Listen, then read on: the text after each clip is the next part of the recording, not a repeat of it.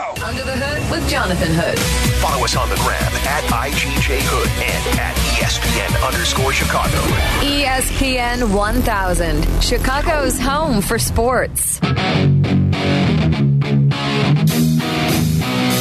Time to talk some NFL draft and Chicago Bears with Matt Bowen from ESPN. We always give you something draft, something NFL every night at 8 o'clock, and Matt joins us here, ESPN NFL analyst, right here on ESPN 1000. Matt, Jonathan Hood, thanks so much for your time. Thanks for having me on, Jonathan. How are you? I'm good. I just want to check in with you and your family. How's everything going at home with this pandemic going on? Well, I think like everyone else, you work to stay safe, and take care of your family. We have 4 boys at home, and working on our e-learning, it helps me tremendously. My wife is a high school science teacher, so that's helped us tremendously at home with e-learning with the boys and, just staying together as a family. I think that's the best thing you can do right now, and that's our plan. And with her being an educator, you stay out of the way. Let the kids learn. That's the most important thing to me. Trust me, I look at some of this stuff. I think I'm very educated, but I look at this stuff and I say, what are we doing here? What is this? I don't know what to do here. We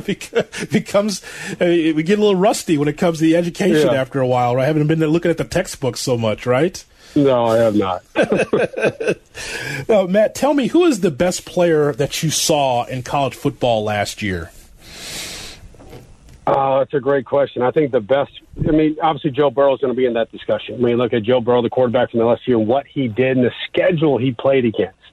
Okay, they opened up on the road at Texas. Okay, to win that game in the fourth quarter. They played Auburn, they played Florida, they played Texas A&M, they played Bama, Georgia, Clemson, Oklahoma. The schedule was unbelievable, and he produced in each and every one of those games. He has every trait you want right now at the quarterback position for the modern NFL. Now, does he have an elite arm talent? He doesn't. But again, the game's changed so much. You're throwing more inside the numbers. Your verticals are fade routes. You're throwing deep inside breakers. You're working the middle of the field. He's a prime fit for today's league. I think there's no question he's the number 1 pick. But to answer your question, who's the best player outside of Burrow? I think there's a couple names. I think you look at Chase Young, the defensive end from Ohio State, and what he put on film this year in the Big Ten Conference and how he can get to the quarterback, his athletic traits, his size, his speed off the ball. Another one is Isaiah Simmons. Isaiah Simmons is a linebacker from Clemson. 6'4", 238, 4.39, 40, elite athleticism. I think he's a safety, Jonathan. I think he's a safety in the National Football League. I think you put him in a quarters-based defense where he can play downhill, cut crossers, play as a robber safety, and then on third downs. And that's really where the league is going to right now.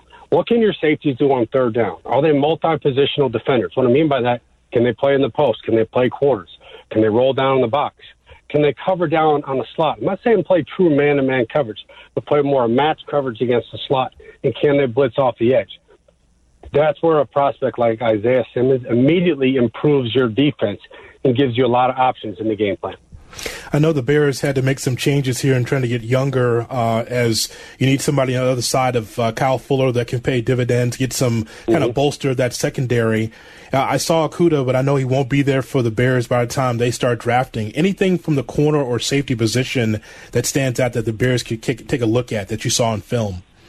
We're looking at the top of the second round then for Chicago. Obviously, Jeff Okudah from Ohio State is your number 1 corner, man coverage traits.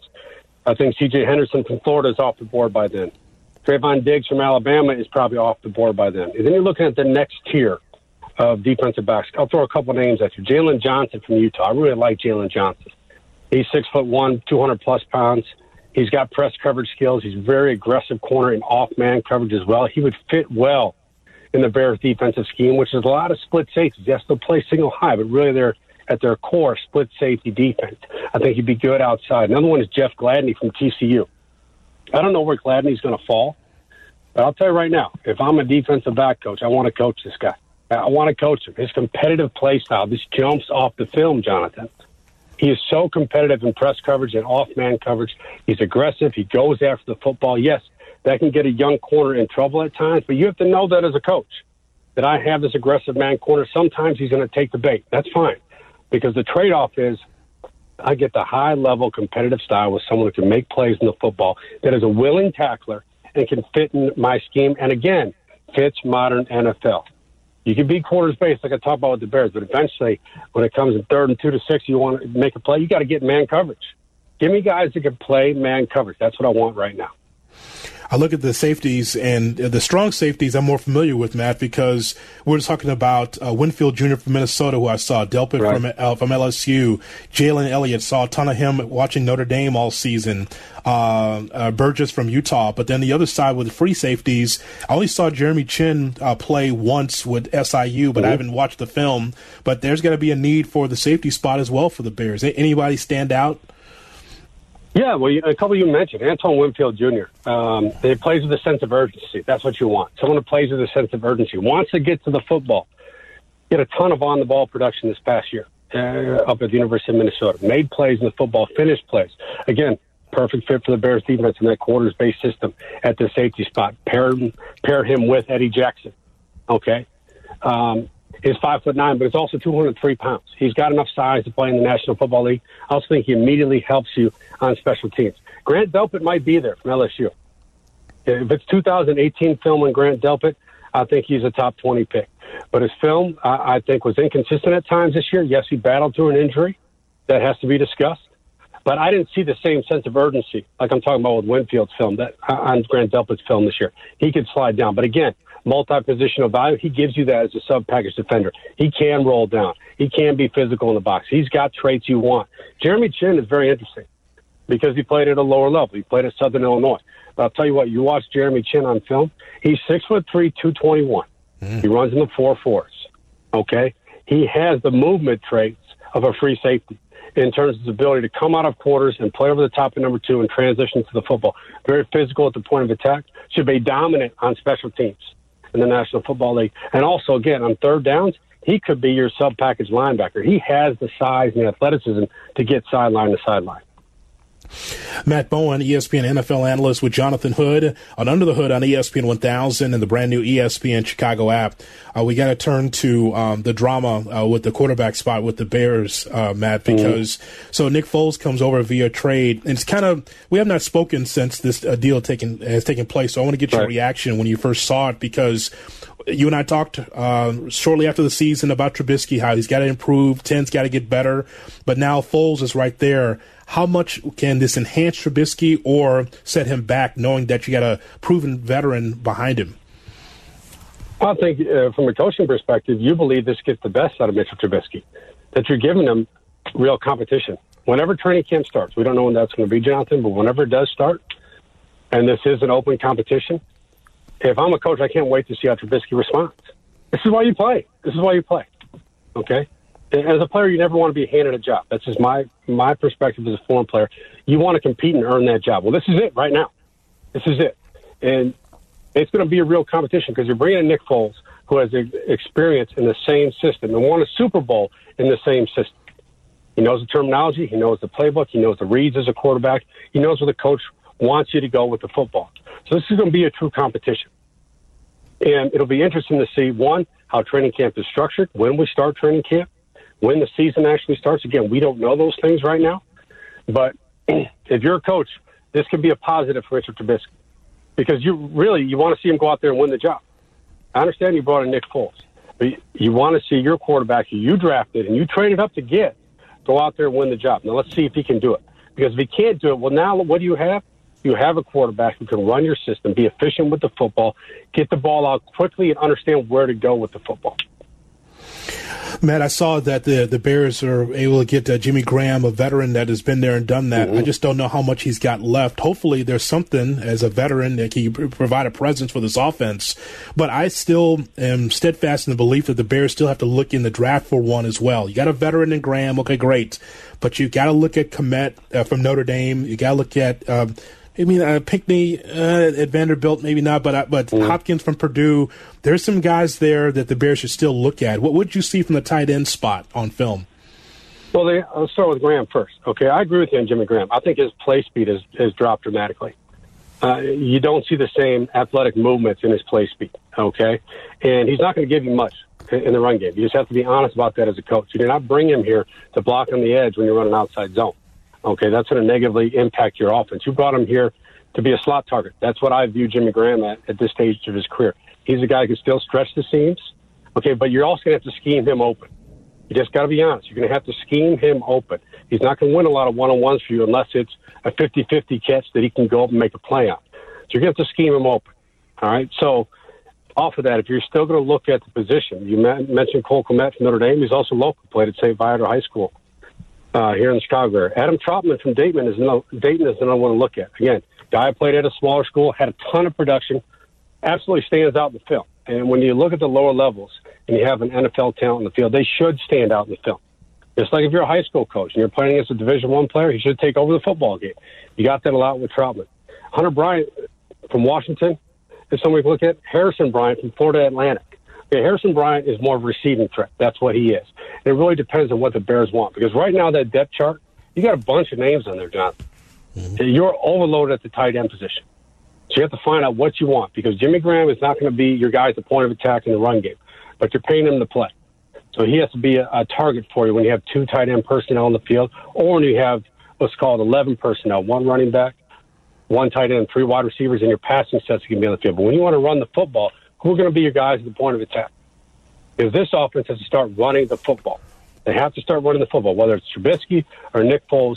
They're not going to be efficient quarterbacks unless you can get something out of the run game, and that has to include the tight end position. Looking at the quarterbacks that will be part of the NFL draft, I'm excited to see a lot of these guys. And the reason why is because when I'm investing all this time on Saturdays, Matt, and watching these guys, I know every one of these guys, and including me being a Georgia guy watching Jake Fromm. I'm happy for Fromm, by the way, moving on to the next level, because as good as he was, I mean, Matt, his offense, or the offense that was put in, just couldn't catch up to the SEC as far as the amount of production that you see. Fromm was really good as far as, handling the offense and dictating the pace of the offense, but he was never a guy that was going to put up 30, 40 points. He wasn't Tua. He wasn't Burrow. He wasn't that guy, but he's still going to be, I think, steady in the league. Right, and he's a guy that's going to come in as a number 2, and I agree with you on Georgia. You can look at DeAndre Swift, the running back, and I think was underutilized at Georgia, who has traits that I think can really take off in the National Football League. I think he's the number 1 running back in his class because he has receiving traits. You can see that in how he moves and how that can transition to a pro offense. A couple other guys, Jalen Hurts. I think Jalen Hurts is going to draft here higher than people expect. I really believe that. I think Jalen Hurts has intangibles you cannot teach in terms of his leadership skills, his toughness, his ability to command a room and run an offense. And then after Burrow, where does Tua go? Justin Herbert from Oregon.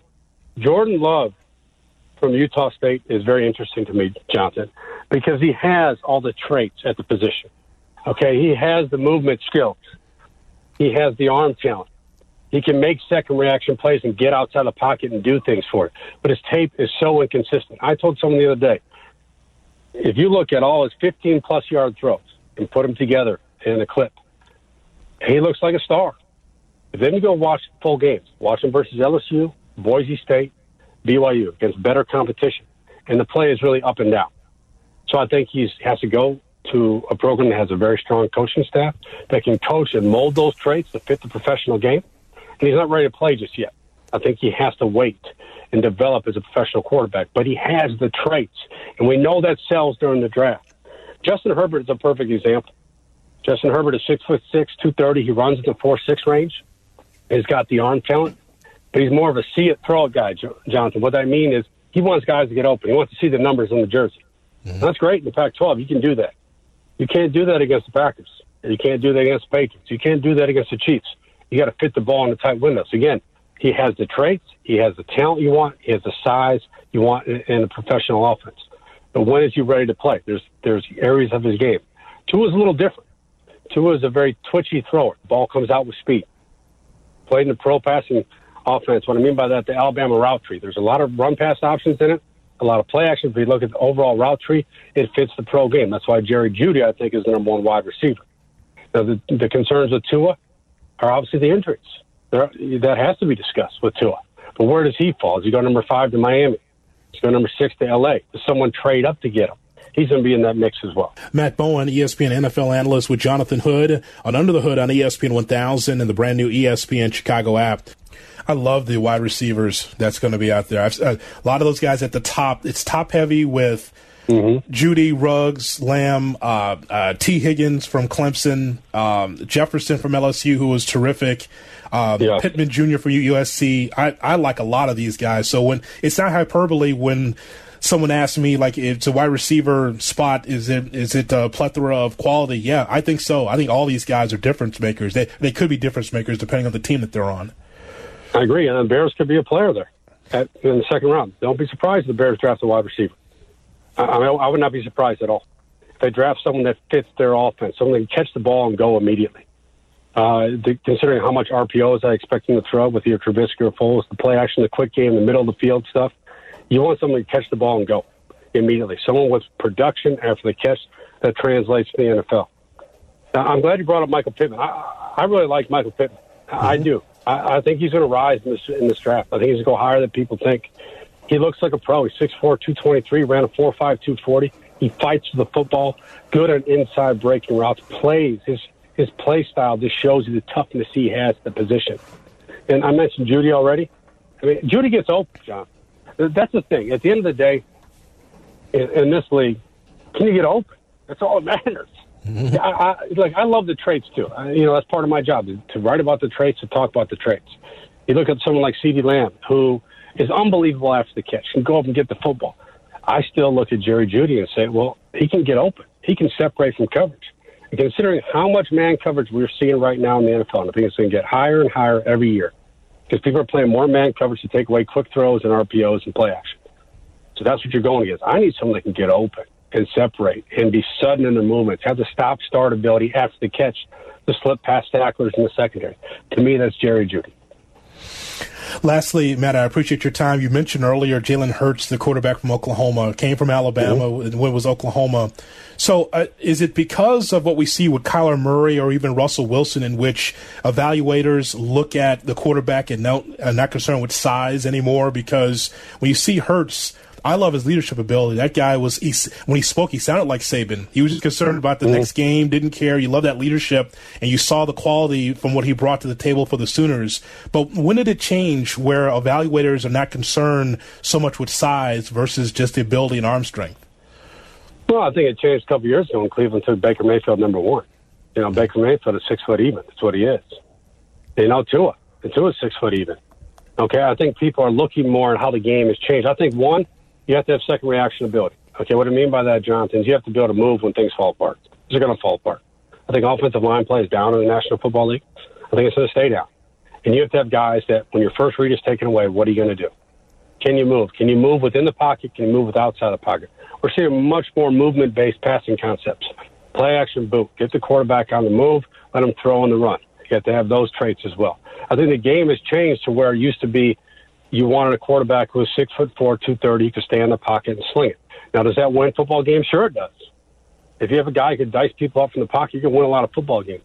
But considering how the game has changed and how there's much more quick game and RPO passing coming from the college level, I think these quarterbacks are more pro-ready most of the time. They're more pro-ready. And coaches in the NFL are finally adapting to their schemes. That's what coaching is about, Jonathan. If I draft a quarterback who threw a lot of RPOs, well, that's the first thing going in the playbook. I'm sitting down with that quarterback and saying, give me your 5 favorite passing concepts from college. Those are going in our playbook, too. I want the quarterback to be comfortable, and I want to cater my playbook to fit his specific traits, and specifically the movement traits these quarterbacks now have. And I think that's why you're seeing quarterbacks who are not 6'5", 230 being drafted very highly. And Tua is going to be the next example of that. Jalen Hurts as well this year. We're 14 days away from the NFL draft, and as always, man, I'm glad you came on and gave your perspective. It's will be very interesting to see how the draft show takes place and who's going to be selected. It's going to be a lot of fun. I appreciate that, Jonathan. Thank you again for having me on. It is Matt Bowen, ESPN NFL analyst, with me, Jonathan Hood. You're listening to ESPN 1000. This is Chicago's home for sports.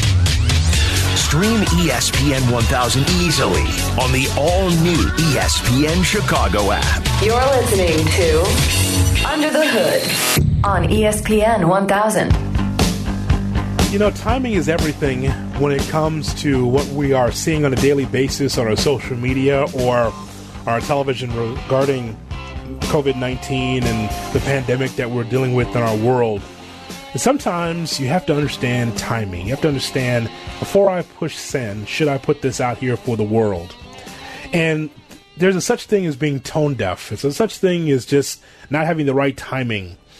And so there's a couple of NFL players that just don't understand the word timing. Former LA Rams players Todd Gurley and Clay Matthews have tweeted that the team is behind on delivering paychecks. At the Rams NFL past due, send me my money as soon as possible, according to Todd Gurley, who wrote in a tweet yesterday. Matthews retweeted Gurley, adding, "You and me both, TG. Better get some interest with that, too." The Rams released Gurley and Matthews on March 19th. Gurley signed a one-year, $5.5 million deal with the Atlanta Falcons. The Rams believe that they are in full compliance with the league in the players' contracts, according to ESPN. Gurley, less than 2 years after it was signed to a 4-year, $60 million extension that included $45 million in guarantees. The Rams designated his release as post-June 1st, which allows him to spread the dead cap money of $11.575 million over the next 2 seasons. So, even if that is the case, that you have an issue with not getting paid or you haven't gotten a check in a while, don't you have your agent do that? Don't you have your agent call the team? Don't you maybe call yourself to find out if the check is coming? I mean, are you putting pressure on the Rams? Are you trying to embarrass the Rams by saying that you're not getting paid? And same thing with a veteran. Both guys are veterans, but like Matthews has been in the league for a long time. And so he thinks that's the best way of handling business, going out there publicly saying, hey, my checks are not on time. Well, you know, there's some people in this country that checks aren't happening at all, or their checks are not coming in on time. Just understand that around your mansion, around your swimming pool, and the means that you have is you have generational wealth, your money will come. But understand, like, there's a lot of people that watch you for a living that's having a hard time right now financially and had a hard time even before COVID-19. Nonetheless, the point is that you have to understand the gravity of the situation right now on April 9th. The idea that you're just going to tweet that out saying, hey, you know, I need my money because God forbid that you miss a day or two from getting your $45 million in guarantees, Todd Gurley. I'm a Georgia guy saying that to Todd Gurley. And Gurley was great for the college I root for college football. But, I mean, you signed a 4-year, $60 million extension, $45 million guarantees. You'll get your money. But should you put that on social media? I just, maybe it's just me being a Gen Xer and being from a different generation. I'm just used to handling business face-to-face or to be able to communicate in a different way than just to put my business out there. See, Eric, your generation is more, you know, put your feelings out there and let everyone know what you're doing at all times. But I don't believe in business that you go out and tweet at the team saying, where's my money during a pandemic. What are they planning to accomplish? Do you think that the Rams are sitting there and be like, oh, shoot, we forgot to write their, like, they know, like, odds are their payroll is not coming into the office to work right now. So it's just a horrible look and horrible timing, like you said. No matter if they want to be open and engaging on Twitter, there's things like this, like business, especially in this time, where it's just senseless. Just like, what's the point? Like, do business like a businessman, not like a 17-year-old boy going on Twitter saying, I ain't got my money. That also is a bad look for you. Both those guys been in the league, especially Matthews, for a long time. You need money now? What about the money you've been making? Think about saving it for a rainy day, maybe putting your cash in a Crown Royal bag or something. I mean, are you hard up for it now at this point in time? I mean, many people that don't have generational wealth are hurting. Even millionaires probably are hurting in some respects, but not the idea that you're going to tweet it out and go after somebody or go after a team. By the way, we got a shout out. Have you seen this, Eric? Have you read about this? Have you seen this? Our guy, David Schoenfield from ESPN.com, wrote a piece today. And, of course, when we talk national baseball, Cubs and Sox, as a matter of fact, we talked to David Schoenfield, who's always been great with us over the years. The most hyped prospect ever for all 30 Major League Baseball teams. This is a topic, man. This is a topic. You know what? Put that on the day timer. Put that in your phone for a while, Eric. This will come back on one of these nights here that we don't have baseball. This is a good one. It's fun to banter about. the most hyped prospect ever for all 30 Major League Baseball teams. And if you go to the White Sox section, it's funny, we just had Schoenfield on last week, and he was saying he's writing his column, and he asked me, he's like, who's the guy for the White Sox would be like the most, overhyped? And I just brought up Joe Borchard. But without even looking at the numbers and the dates, because I have to really research this, Eric, one of the most outstanding home runs ever hit at New Comiskey / Guaranteed Rate Field was hit by Joe Borchard. It was a day game, and I have to go back and look at the very few home runs he hit, but there was a home run that he hit that when I was sitting in the right field bleachers, that went over the bleachers and hit the back wall, by those hot dog stands, the churro stands back there in the outfield. That's a bomb. Hit the back wall. Jeez. It's like, so that's a jaunt, right? That's pretty strong. So that's my number one memory of Joe Borchard. And of course, he was so overloved, but he had good numbers at Double-A in 2001, 295 average with 27 home runs, and then 272 with 20 home runs at Triple-A. But he was just one of those what we call in baseball a 4A player, right? Good enough to be in the majors, not good enough to perform in the majors. Like, you're good enough, you're better than AAA, but not good enough to be in the big leagues. That's the connotation I make. So nice shout out there by Schoenfield on the White Sox. He says, I said Joe Borchard, he agrees. He also considered Robert Ventura, Frank Thomas, Alex Fernandez, Yohan Moncada, Eloy Jimenez, and Luis Robert. Those other guys can play. So I don't know what he means by that. Like, all those other guys are Robert is going to be special from every indication. Jimenez is a solid player from the first year. Moncada, we want to see even more from him. But Alex Fernandez was good. Frank was outstanding, Hall of Famer, and Robin Ventura. So I thought that was interesting. Interesting list there. And for the Cubs, it's pretty obvious, right? It would have to be Mark Prior. Mark Prior is right on the top of the list here on the National League side. Scrolling. Let me see. Oh, they also consider Sean Dunston, Kerry Wood, Corey Patterson, and Chris Bryant. KB on that list, huh? Interesting. Yeah. Well, there's some people that don't believe, like we saw the best of Chris Bryant and think that this is it. Like, he's not going to be able to be this perennial all-star or this face of a team. Right. I guess it's because he won't be an MVP again, maybe. That's why. Maybe. Exactly, maybe. He was there. I don't think he should be on that list. Just because of what he accomplished. Even if it's what he will accomplish is already done. Mark Prior is the answer to that question. Yep, him and his Cavs were the thing. I didn't know he played for the Cavs. And then Kerry Wood is on here. Boy, I tell you, that's a barroom fight right there. You can't speak bad about Kerry Wood in this town. I don't know if he was overloved. Just longevity. He was great. He's almost flash in the pan type guy. Most hype prospect of all 30 teams, Kerry Wood. It was Wood and Pryor. I guess it was both of those guys. It was that tandem carried the hype. Sean Dunston, I'm trying to remember. Not over. People thought Dunston would be a solid infielder. He had a strong arm at shortstop. I can't believe that Mark Ray still has a left hand. He would just throw it at 200 miles an hour. I've never seen a shortstop throw that hard from that position. That's why they put him in the outfield when he's with the Giants. They're like, okay, our first baseman can't handle this. You got to go to the outfield. You got strong enough arm like that. Do it from left field. So they put him out there when he's with San Francisco. Corey Patterson, that could be too. I like Corey Patterson. Yeah, he was a flame out. He was a big name. He was really popular. Shouts out to Corey Patterson.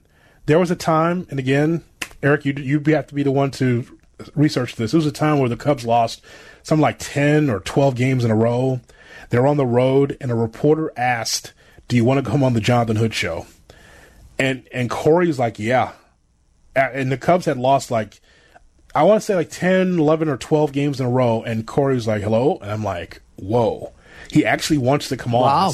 And he gave 7-second answers, but he was quick with it, willing to come on. And I'll give him credit for that. Like, he didn't have to. Like, I didn't expect to hear from anybody during that time. No, that's a hard time to talk, so good for him. But I guess failure was what he was used to in his overhyped career. You're just terrible. You're terrible. I liked him. I had hopes for him. I did. He was used to failure, so why not come on? Yeah, exactly. You're awful. You're just a terrible human being. You've been hanging around me way too long. Tales from the Hood is coming up next. This is Under the Hood. Under the Hood podcasts are available now on the all-new ESPN Chicago app. Available on your device now. This is ESPN 1000, Chicago's home for sports. What do you got there? This is your car. My car? I said a 10-second car, not a 10-minute car. Pop the hood. Pop the hood? Pop the hood. Tales from the Hood with Jonathan Hood on ESPN 1000 and the ESPN app. Here we go.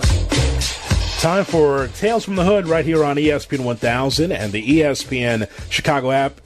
It is time for Tales from the Hood, stories of sports, entertainment, everything else in between. We've always had some special themes as of late, Eric, for Tales from the Hood, because if we were going through stories, it'd be hard to find non-COVID-19 stories, right? Exactly. That is all that's out there, are COVID numbers and graphs. And we don't want to talk about that. No, not in abundance. That's not daily. That's not what we're here for. No, we are thinking of you, of course, during this very difficult time, but we're supposed to be a distraction to all that. That's why we have topics like this one. It's on the Facebook wall, facebook.com, Jonathan Hood. For Tales tonight, we asked a question. And you can call in, by the way, if you care to. 312-332-ESPN, 332-3776 is our phone number. What is your biggest sports pet peeve that you aren't seeing right now because of shelter in place? So what is your biggest sports pet peeve that you're missing right now? So I'm looking on the board here. I think, do we have a few on Twitter? I know we have very few on Twitter, but definitely a long list on Facebook. The biggest sports pet peeve, according to Tim Scanlon, is, quote, the unwritten rules of baseball BS. So, I feel that. I totally agree. That whole, like, Brian McCann type people drive me nuts. You know what? This is going to go away in your generation. After my generation is long gone from the game, and like your generation, and then a generation and like Tyler's generation, that'll be it. We'll be done with this old school nonsense. I agree. I think that it's the younger players don't care enough to where they're going to throw the ball at someone's head because someone just beat them. Show me up. That, like, I don't know. I think my generation has kind of always trash talked each other. Yeah. So we're used to it. But this new generation is going to be so nerdy and so into sabermetrics. The players won't have time for the unwritten rules of baseball. Right. They'll be doing algorithms in their head instead. The unwritten rule of baseball, I'll give you one that is ridiculous, and I love Bob Brenly. We get along well. But the Bob Brenly rule of, if there is a no-hitter in place and it's the ninth inning, you don't bunt down the third or first base line to try to get a base hit. You just do it like a man, swing away to get a base hit. And it's like, what does that mean? Right, I guess what? In some context, if you're losing 10-0, what the hell does a bunt do you? But if it's a 2-run ball game, play to win the game. I get that. Yeah. So just to break, well, you don't want to get no hit either. You don't want to get it. Right. That's fair. You don't want to go down in history, and that's fine with me too. If you want to make sure your third baseman's got to make a play, like Bob and I don't get along on that. Joe O'Brien says flopping of any kind. All right. Yep. Talking about soccer or basketball. I'm in on all that. Absolutely. Especially the ones where you see the guy doesn't even touch him, and then he flails backwards. That one. Absolutely. Basketball got it from soccer. Oh, yeah. Soccer's writhing in pain, rolling on the ground. Soccer is ridiculous. And then basketball, we just see more often. Daniel Ramirez says a pitcher is cruising along and a manager just has to go to the pen to play a matchup in the late innings. Madden used to do it and drove me bananas. Or a hockey game will get a lead and then pull back. So he's pretty much talking about the pet peeve, especially on the baseball side of the matchup. Well, in the new baseball rules, Eric, you're not going to get that as much anymore of matching lefty against lefty, righty against righty. So that's going to be gone pretty soon here. Yeah, with the 3-batter minimum going in, I think baseball has agreed that people can't stand watching guy throws 2 pitches, gets his out off. Like, I believe they're sick of the commercial break, so baseball has made a change for that. Bill O'Connor, the continued growth in team TV networks that force fans to pay from your couch. That's a shot at the Marquee Network right there. That's just media now. Like, then don't have Netflix or Hulu and Prime and Disney Plus, all that. That's just the way of the world now. Yeah. I mean, sorry. I mean, as much as it'd be cool for the Cubs to be on 9, it's just not there anymore. Or the Sox on Channel 44 back in the day. It's just not happening. Douglas White says batting glove gymnastics after every pitch. He was looking at you, Paul Konerko. Nomar Garciaparra. Yep. It's funny. As a kid, we all would like mock and do the Garciaparra, like playing around. But now as a fan, I can't stand watching it. You didn't even swing the bat. You watch the ball bounce on the dirt. You step out, and now you're readjusting everything. Yeah, that's a mental issue. It doesn't mean that your gloves are looser because of that one pitch. Baseball players are so superstitious. Yes. Superstitious. Dan Persak. Now, Dan's behind the times here. When's the last time you heard me say score the basketball on this show? I don't know. I feel like I'm not sure I hear that very often. Like, have you heard me say that? You hear me? I talk a lot of basketball. I don't talk. He says when people say score the basketball, like I haven't heard that in years. I think that's passé. Fair. I mean, I haven't heard that in a while, but I agree that it's a dumb thing for play-by-play guys to say. Hey, Sean Lucas. Sean Lucas says an offensive timeout on 4th and 1. Well, I don't get that one. What if it's not the lot? Like, I don't know. What if it's not the matchup you wanted, or the gap you wanted to run to is flooded? Who knows? You look at the defense. You got to call a timeout on 4th and 1. You just can't say no matter the defense. What if it's a goal line defense and you're just trying to get a run in? Okay, well you don't want to go against that. Maybe you want to throw a quick out to the right. You can tell I've been playing a lot of Madden. There's no way he trusts Trubisky to make that check at the line. So call timeout. Like. Gabe Garcia, umpire is not calling the strike zone by the rule book. That's perfect. I think I wrote down on my list, I wrote Angel Hernandez strike zone. So just the straight up inconsistency from batter to batter, inning to inning, pitch to pitch is infuriating, especially now that every broadcast we have a strike zone box and we're just watching them miss. Ryan says complaining to the officials when they clearly got it right. When does that happen? All the time in sports. I mean, when do they get it right? Yeah, fair enough, right? And if you're an athlete, they never get it right in your head. I get that as a competitive person. I get that. Robert Soto says college coaches calling timeouts because their bum-ass guards can't break a press. Let them figure it out. College basketball is overcoached. No, college basketball is overcoached. There's no question about that. That's funny, though. I just like the whole statement. Their bum-ass point guard. I love it. Kenyon says jerseys adding more corporate ads on them every year. Well, that's the way of the world, pal. Yeah, that doesn't bother me. What does bother me, and this is a personal thing, it's a way of the world, is I can't stand that I don't know the name of stadiums anymore. They're changing sponsors every other year, and I have no idea any of this. I've given up trying to memorize what the stadiums are. Do the Rockies still play in Coors Light Stadium? I don't know. Let me check. Yes, I'm sick of that. Okay. Denver baseball. I should ask Siri. Why am I looking at it? Hey, Siri, where do the Colorado Rockies play? The Rockies play home games at Coors Field. All right. Still Coors Field. And she's still Australian, by the way. Yes, always. Is there anything else you'd like to know from Siri? Anything else? Oh, I mean, there's a world of things I'd like to know, but... What do you like? Okay. Not now. Hey, Siri, tell me a joke. What did the virtual assistant say to the human? Stay in as much as you can and wash your hands for at least 20 seconds. Just wanted to say that. I'll tell you real jokes from now on. Okay. What the hell? How awful is that? I didn't ask you No, for a you asked for one thing, but COVID-19 here's something else. See? Smart-ass Australian. See? She doesn't give me what I want. I just asked you to tell me a joke. What was that, Mayor Lightfoot behind that? Right. Yeah, where's the meme for Lightfoot right there? Seriously. That was the talking meme. And that is Tales from the Hood right here on ESPN 1000 and the ESPN Chicago app. Coming up next, do you know who Doc Antle is? Doc Antle speaks next. It's Under the Hood. Follow us on the gram at IGJ Hood and at ESPN_Chicago. This is Chicago's home for sports, ESPN 1000. Doc Antle. You know, my producer here, Eric Ostrowski, told me, he says, by the way, Eric Ostrowski, I've never worked with two Joneses before. I've never worked with two Williams before, but I've worked with two Ostrowskis in my radio career. I don't know how that happened. I know, not related that we know of either.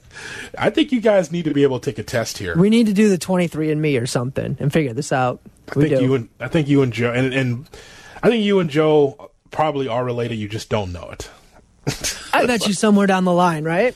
I can see it. I can see it. Yeah. So crazy. But anyway, so Joe or Eric in this case, Eric told me, he says, you know, we needed to watch Tiger King. Tiger King is the #1 show still on Netflix. And I said, okay, I'll watch it. And last week I was able to watch it, and it was quite the show. It was quite the show. I actually got into it because it was just so bizarre in the Netflix way, and it's just don't F with cats on steroids. It was just amazing. So one of the characters in Tiger King is Doc Antle. Now, we talked about Doc Antle a little bit, Eric, in that, you know, Doc Antle's got these bright eyes, and he looks like he's married to 3 or 4 different women. I don't know how that's legal. But he seems like he's in a relationship with a number of women on this show, and he still has his zoo or his containment of animals. He's got it together. He seems like he was maybe one of the less controversial guys on that documentary. Right. Other than like the polygamy and maybe entrapping 17-year-old girls, he came off squeaky clean. He really did. And that's to explain how messed up this whole documentary is. That's right. He actually seemed normal compared to everybody else in there. So Doc Antle apparently has been a frequent guest on the Le Batard show on ESPN Radio. And Doc Antle, if you've watched the show, you will get some of the references here. Doc Antle is just unleashing his own truths. I mean, I thought that it just gave people introduction to the world of big cats to some degree. But the really good part of the show is that we all found out that Carol killed her husband. You know, that's the part that the show did the best, right? Got that frickin' rickin' chick, took her downtown.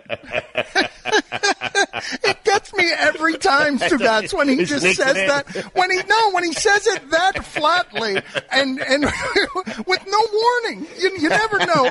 You never know when it's going to make an appearance. And so you had known for how long, Doc, that Carol had killed her husband before the world knew it and the documentarians knew it?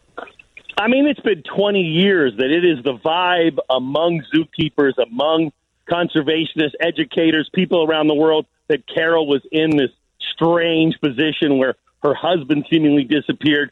The guy's kids all stepped forward and were attacking her. They all got cut out of the will. This is a guy with, $20 million, seemingly has a great relationship with his kids. Somehow he disappears, and all of a sudden the kids get cut out of the will, and millions of dollars are at stake. And there's people that I know personally that said, a gun was held to my head. That gun was put to my head, and I was forced to sign the new will as though I was witnessing Dawn doing it. I know a lady who tells us that exactly. Big Cat Rescue Watch, BCRWatch.com, has a lot of that information and the actual photographs and pages and all that stuff. It's extensive about what the heck happened when she killed her husband. Wait a minute. Hold on a second, Eric. How can he just flatly just say several times in a minute 42 that we just played there that Carol Baskins killed her husband? I mean, no ifs, ands, or buts about it. The best thing is that we all found out Carol killed her husband. Wait a minute. That's all he's got. Just everything else that we know about the crazy thing. But he's sure of it and saying it on national radio. Dude. Like, if you watch the documentary, and again, during this time where you have some time to watch some television, if you have Netflix, check out Tiger King, watch it. So that way you can kind of understand the seedy underbelly of the, what I would say is not necessarily care of animals. I think that there's this feeling from some of the characters that they're really taking care of animals, but I don't think that was the case. As a matter of fact, in the same interview, I think Le Batard asked Doc Antle directly, have you ever killed a tiger? And he was like, no, I've never done that. Yeah, he was emphatic that he says, no, he hasn't. So, but he probably sold them when they were too big, because they only like them when they're little, cute little kittens. And then they sell them off to people like Shaq. Who wants something to do with this now? Yes, Remember. I know. Pulled them right back in. See? He wanted nothing to do with that whole thing. Never was around the Tiger King. Never was around a Doc Antle. I just think that's just amazing. That whole story. And apparently he's a regular guest on the Le Batard show, so if you hear more Doc Antle, you'll get it. But boy, that thing is still affecting me a week later after watching it. Just the stories that were told in that show. And then Doc Antle, as Eric mentioned, squeaky clean outside of the 17, 18-year-olds that he's holding in abeyance. He's got like an amazing like credential. He was on Letterman a bunch of times, on Leno a bunch of times. He did like 3 music videos with Britney Spears. He's done so many music videos, and basically, if you see a tiger in a movie, it was Doc Antle. So he's got like this in with celebrities somehow, and it's weird. Like there's pictures with him and Britney Spears, and then a giant tiger, and it's like, oh god, I wonder how he tried to recruit her. Just amazing. Well, in 2 minutes, we will talk about New Blood taking place on the west side of Chicago with the Chicago Bulls. There's something new happening. It's exciting. We'll talk about it in 2 minutes right here on UTH.